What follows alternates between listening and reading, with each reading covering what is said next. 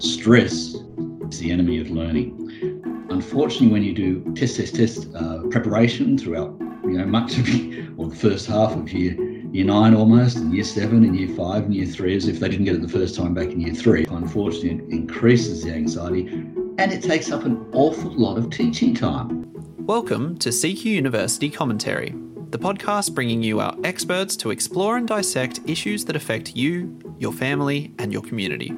Subscribe now so you don't miss an episode and join the conversation on CQ University social media.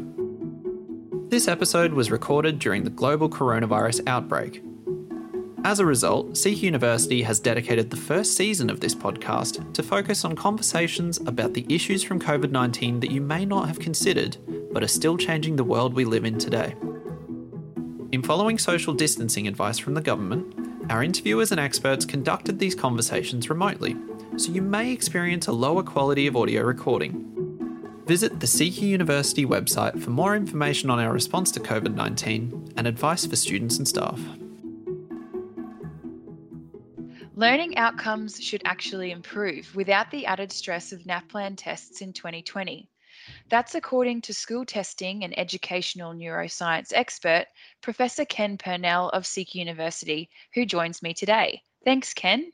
Good morning, Jess. Before we get started, for those listeners and viewers who aren't already across this topic, can you please explain what NAPLAN is and how it works?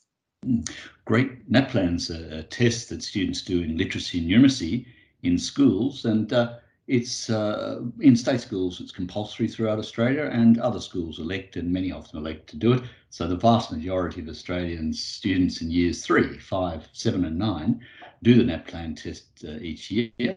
And it provides information about the literacy and numeracy abilities of individuals and groups like your class, the school and so on, which is a very good thing. So where students need support, then we're able to offer that. And that was the original idea.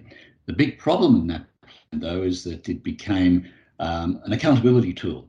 So it had the twin issues, if you like, of yes, we want to identify those students and support them through this test and say, this group of students needs help.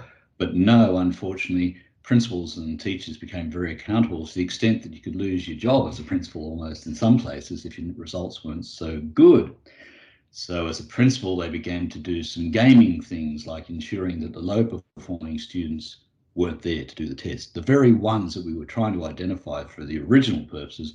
And that's why NAPLAN gets criticised a fair bit, because of that dual accountability where it should stay realistically with its original goal rather than an accountability measure. Okay, well, just on that topic then, do you believe that NAPLAN testing is needed, is a requirement, given the criticism that currently surrounds it? So, there's everything from the testing is too narrow to NAPLAN actually harms students, given the level of anxiety and stress that's actually put on them. Well, the current way that NAPLAN's done has evolved as a historic artefact. And I think as a result of our current crisis with the pandemic and so forth, it means that people will be looking at things differently. But before this, the folks who look after this for Australia actually were looking at making NAPLAN adaptive. So let's say, Jess, that you're brilliant at maths and I'm not. What happens is we're both in year 9, and as you go through the test, it keeps on stretching you and making it harder. But it doesn't give me, who's not so good at numeracy, questions I go, I can't do this. It adapts to both of us. So your brilliance can be shown. And also I feel good that I haven't had the sort of questions you have where I would have just walked out going, I'm hopeless. So yeah, it's important that it is adaptive, and we're going to do that. I think the key thing we really want is information on students' literacy and numeracy like is intended, with some form of testing, maybe not nationwide, but giving teachers real-time results, because often the delay between the kids sitting the test and getting results is a few months, and teachers become disinterested in using those results in some cases. In other cases, they find it exceptionally valuable. So yeah, right now it's not performing in the modern era in the way that it ought, but there were plans to fix it with adaptive testing, which is great. But the biggest problem of all is stress. Okay. And from top neuroscientists in the world like Dr. Judy Willis, who is a neurosurgeon, all the rest of it, and a teacher, because folks used to come in with their kids to her clinic, and as a neurologist, they'd say there's something wrong with my child, and she'd do the scans and do other behavioural things and so on and so forth, the different tests, and say, no, there's not. There's something wrong out in school land. And she then became a teacher because she said, I don't want to be sitting in my armchair talking about this, so I'll go for it. And she's now one of the world's leading neuroeducation people, but she has that medical background, and it's absolutely fantastic, and the teaching background. And one of the lovely statements she makes that I find so profoundly true in neuroscience is stress is the enemy of learning. Dysfunctional stress. So, yeah, unfortunately, when you do test preparation throughout, much of the first half of year 9 almost, and year 7 and year 5 and year 3, as if they didn't get it the first time back in year 3, but got to repeat it every couple of years. Do this sort of stuff, unfortunately, it increases the anxiety, and it takes up an awful lot of teaching time. So the poor kids are getting very anxious, and we've got enough mental health issues in Australia, as we already know, with 1 in 5 of our students displaying some form of mental health issue. And in fact, at senior by year 12, it's almost 1 in 2. Wow. So let's back it off. Okay. No, that's very interesting. Now, given that NAPLAN testing has been cancelled for 2020, what are some of the positives that have come of this in terms of students, teachers, and even markers? I think one of the big things with this pandemic now is that we're all concentrating more on our physical and mental health. And I think there will be both improvements for students, obviously not making themselves vulnerable potentially. And of course, the invigilation of those tests means that you've often got older Australians and so on involved as teachers or whatever. And so it does away with that, which is good. But also that time where people are able to sit back and think, how can we do this better? Because one of the big things out of this time right now is that we're going to have lots of opportunities to do things differently. And for example, much of our schooling model, again, I'm talking to top neuroscientists, and I said, but you say our schools are fear-based, afraid, scary sort of places, as opposed to approach-based. So I'm curious, I want to learn about this. So the answer from that person was, unfortunately, Australian schools and many others around the world are very much fear-based, not approach-based and that sort of thing. So as we move into this new environment, I think we'll be able to move away from the almost 18th century, 19th century model of education with kids sitting in rows and doing that from an early age, and this sort of stuff we know is not particularly good, especially early childhood educators know that well.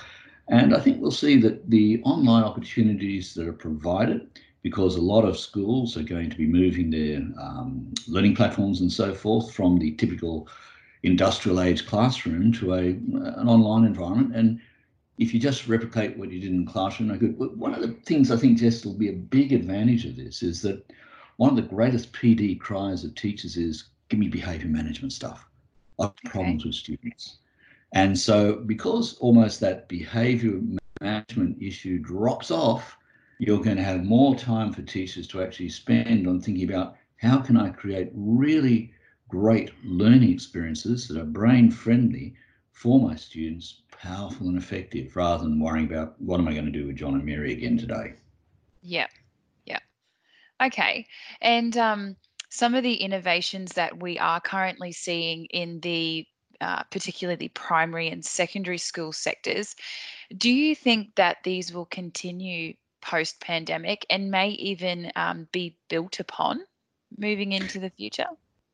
Yeah, I think it will be, Jess, because you got a situation. I received an email overnight from the top body in geographical education in the world, from the International Geographical Union.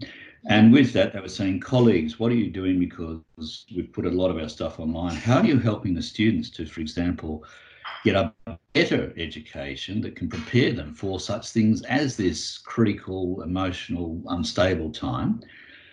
This sort of unprecedented disruption to learning and all the rest of it could potentially happen. And our teachers are facing up to that straight away and doing some brilliant things so that, as the Prime Minister says, we're trying to ensure that education goes on not quite seamlessly, but quite fluently and quite well. And as a result of that, yes, we've had to, at this very short notice, involve parents and carers and others to assist.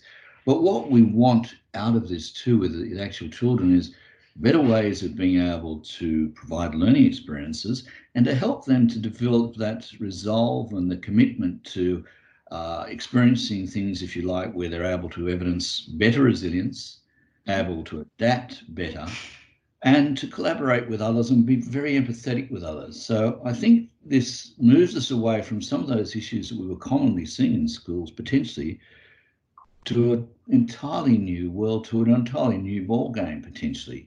I don't see us returning, as they're saying, for example, with office spaces in the central business district, working from home, a number of businesses are finding very successful, and you don't have to have the face-to-face. We have to have the face-to-face. That's obviously critical. But I think we'll find that prices of CBD offices might drop initially, and those that have to look after those will worry about what to do there. Yeah. Effective. But I think we'd have experienced the same in education. What was once a way of doing business is a little bit, but we can focus a lot more on really quality achievement by students and improving their wellness, far more so than we've done in the past. Okay, so there's a lot of benefits that are going to come out of this tough time that we're currently facing by the sounds of it. What are some of the innovations in particular that you've come across, during this pandemic that have really stood out for you? Well, one of the fun ones is one of my good colleagues has been at a school in Brisbane for many years, and it's got over 2,000 students, a big one. And anyway, I was having a look at their resources because they've been online for a bit and they do a lot of stuff like that, and it's pretty smick. And of course, I've been involved in distance education since 3 decades or whatever, and reasonable at it. And I went, wow, isn't that great?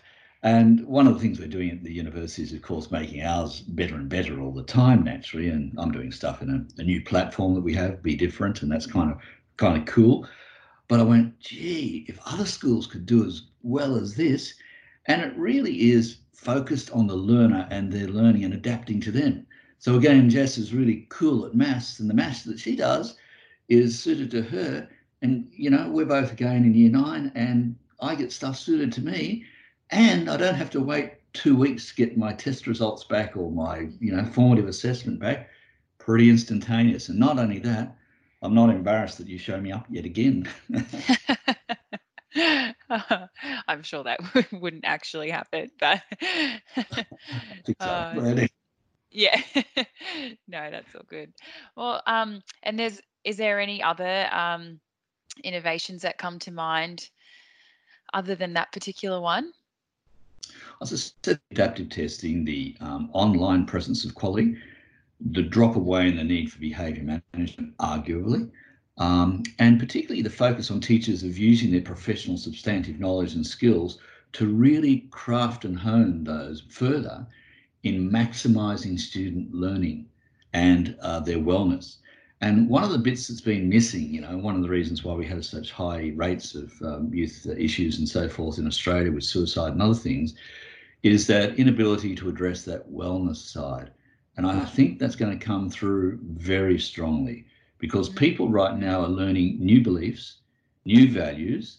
I actually just went to the supermarket and nobody came within about 2 meters of me. It was kind of cool. I went, oh, good. Yeah. So those sorts of things, even seeing friends wave at a distance or whatever, talk to them on the phone or in other ways, but connection. Because one of the things, just I must say, is that whilst we may be physically distant as a student working from home or whatever, we absolutely need the social connection because our human brains are designed for social interaction. And so, you need to ensure that's maintained. Enjoying this episode? Subscribe to Seek University Commentary on Apple, Spotify, or wherever you get your podcasts for more. And remember to rate, review, and share.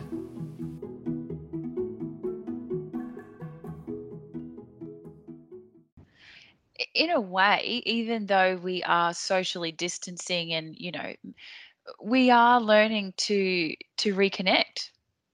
I think that's a good thing because, for example, I happen to belong to a men's group that's just formed. There's 6 of us, and they call it the Connect group. And you get to phone one another, and then for an hour and a half on Wednesday nights, we're on a Zoom session.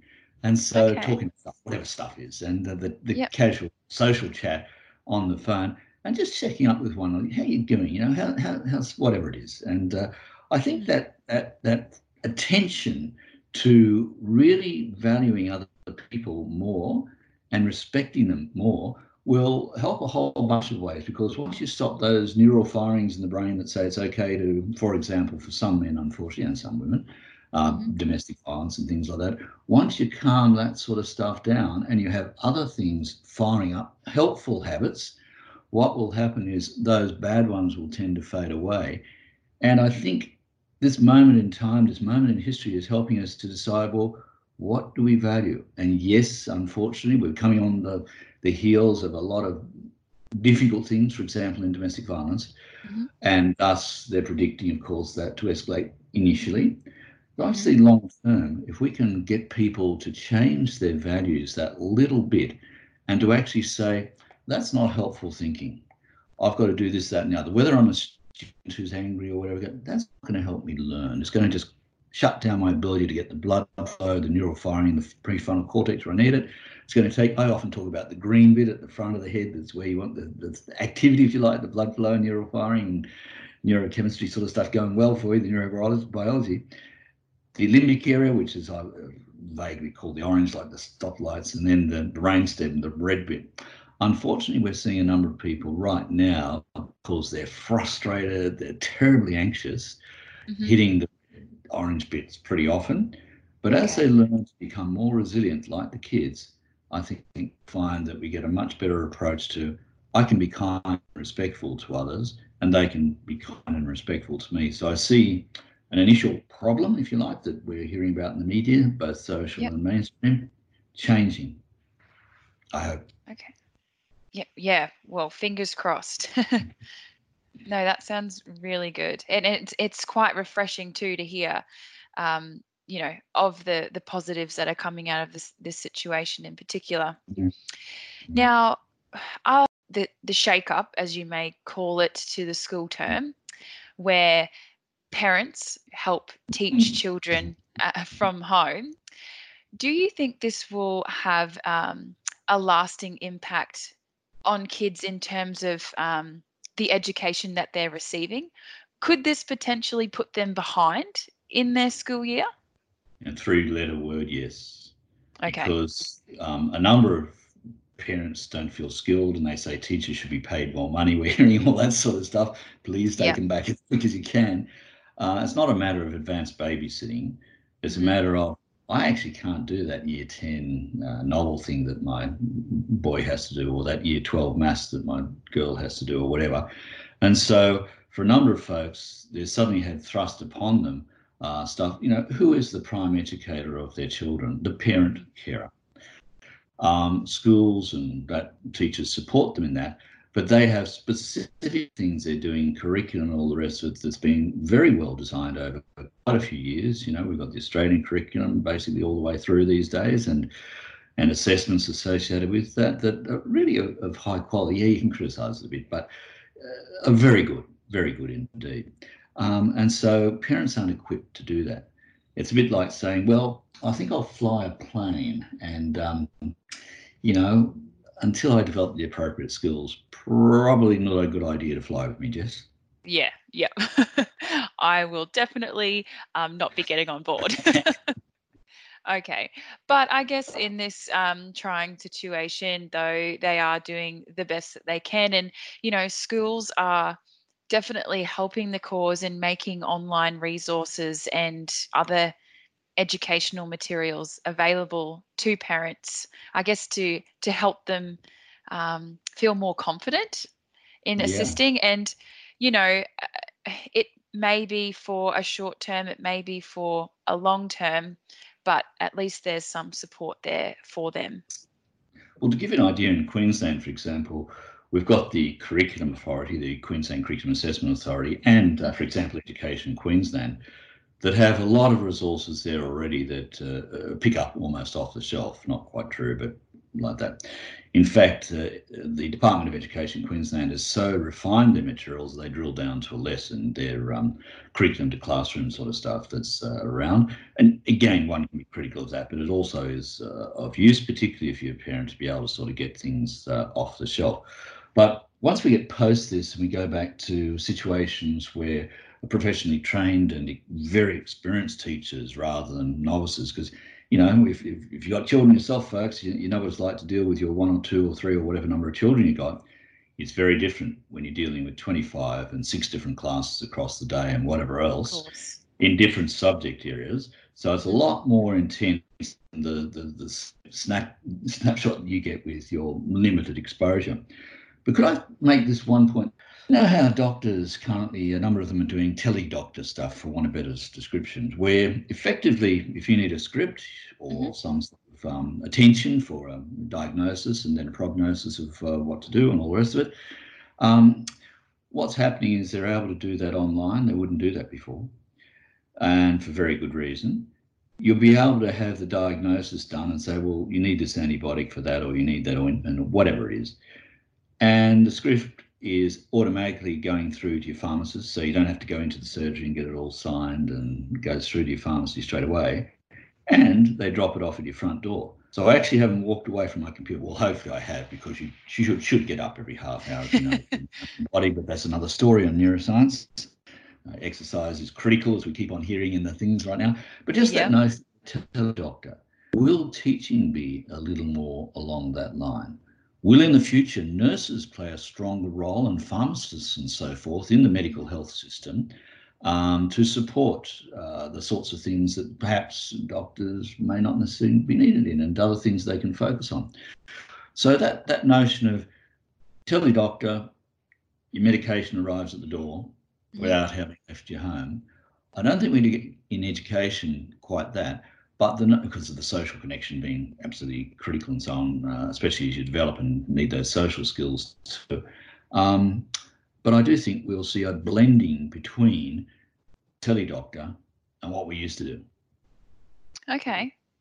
That's an interesting insight. And do you think the use of, I guess, video conferencing communication tools that children are becoming familiar with now is going to help them in the long run as well? Because, I remember being back in school, this sort of technology was just, even if it existed, it wasn't used in the classroom.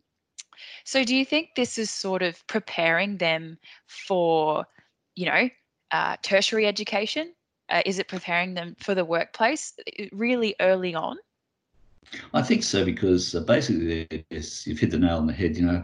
As a certain types of workers, obviously, if I'm driving a tractor, it's not going to work too well, but on a farm. But if I've got an office job or whatever, and I can, use Zoom, whatever materials it is, and apparently the Zoom subscriptions have gone through the roof, where people are able to interact at a distance and so forth. Yeah, it's preparing that, as well as the online learning, because a lot of folks find that they're working odd hours, they've got kids to look after, they've got holidays they'd like to go on.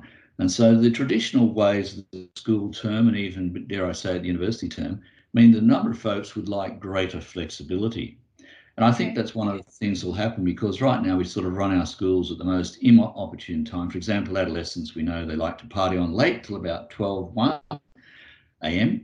and then get up late.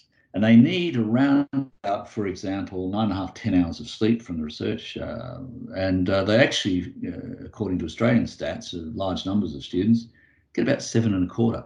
So currently they're arriving at school stressed from sleep deprivation and things like that, that I think in this new future, they'll learn that, I've really got to look after myself, go to bed at the same time, get up at the same time, practice sleep hygiene, do a bit of mindfulness, whatever it is that they learn about for their wellness. And I think it will help change, because people are really going to focus in more on their health, much more than they've ever done before. And you can see that happening in the change as you walk out the street. There's well, not the street, but the shopping place that I went to a moment ago. Okay, so NAPLAN testing may not be going ahead in 2020, but students are definitely learning new skills during this time.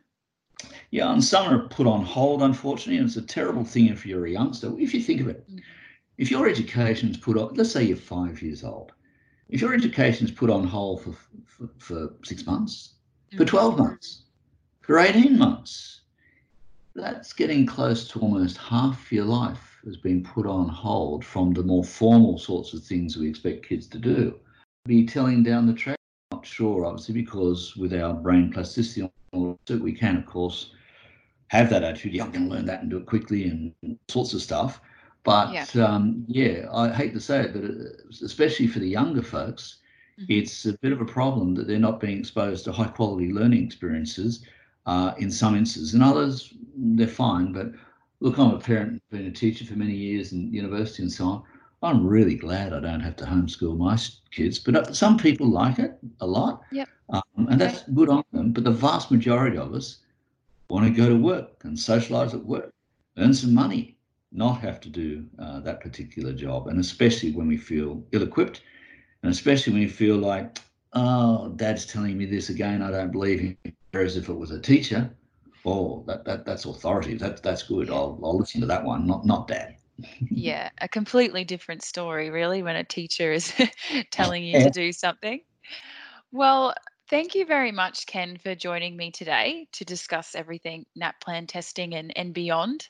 I guess it's an exciting time for the education space at the moment. You know, many may not see it as that as such, but you know, definitely the benefits will prevail down the track. And in the meantime, stay safe, and I'll be look forward to chatting to you down the track. Stay safe, Jess. Thank you.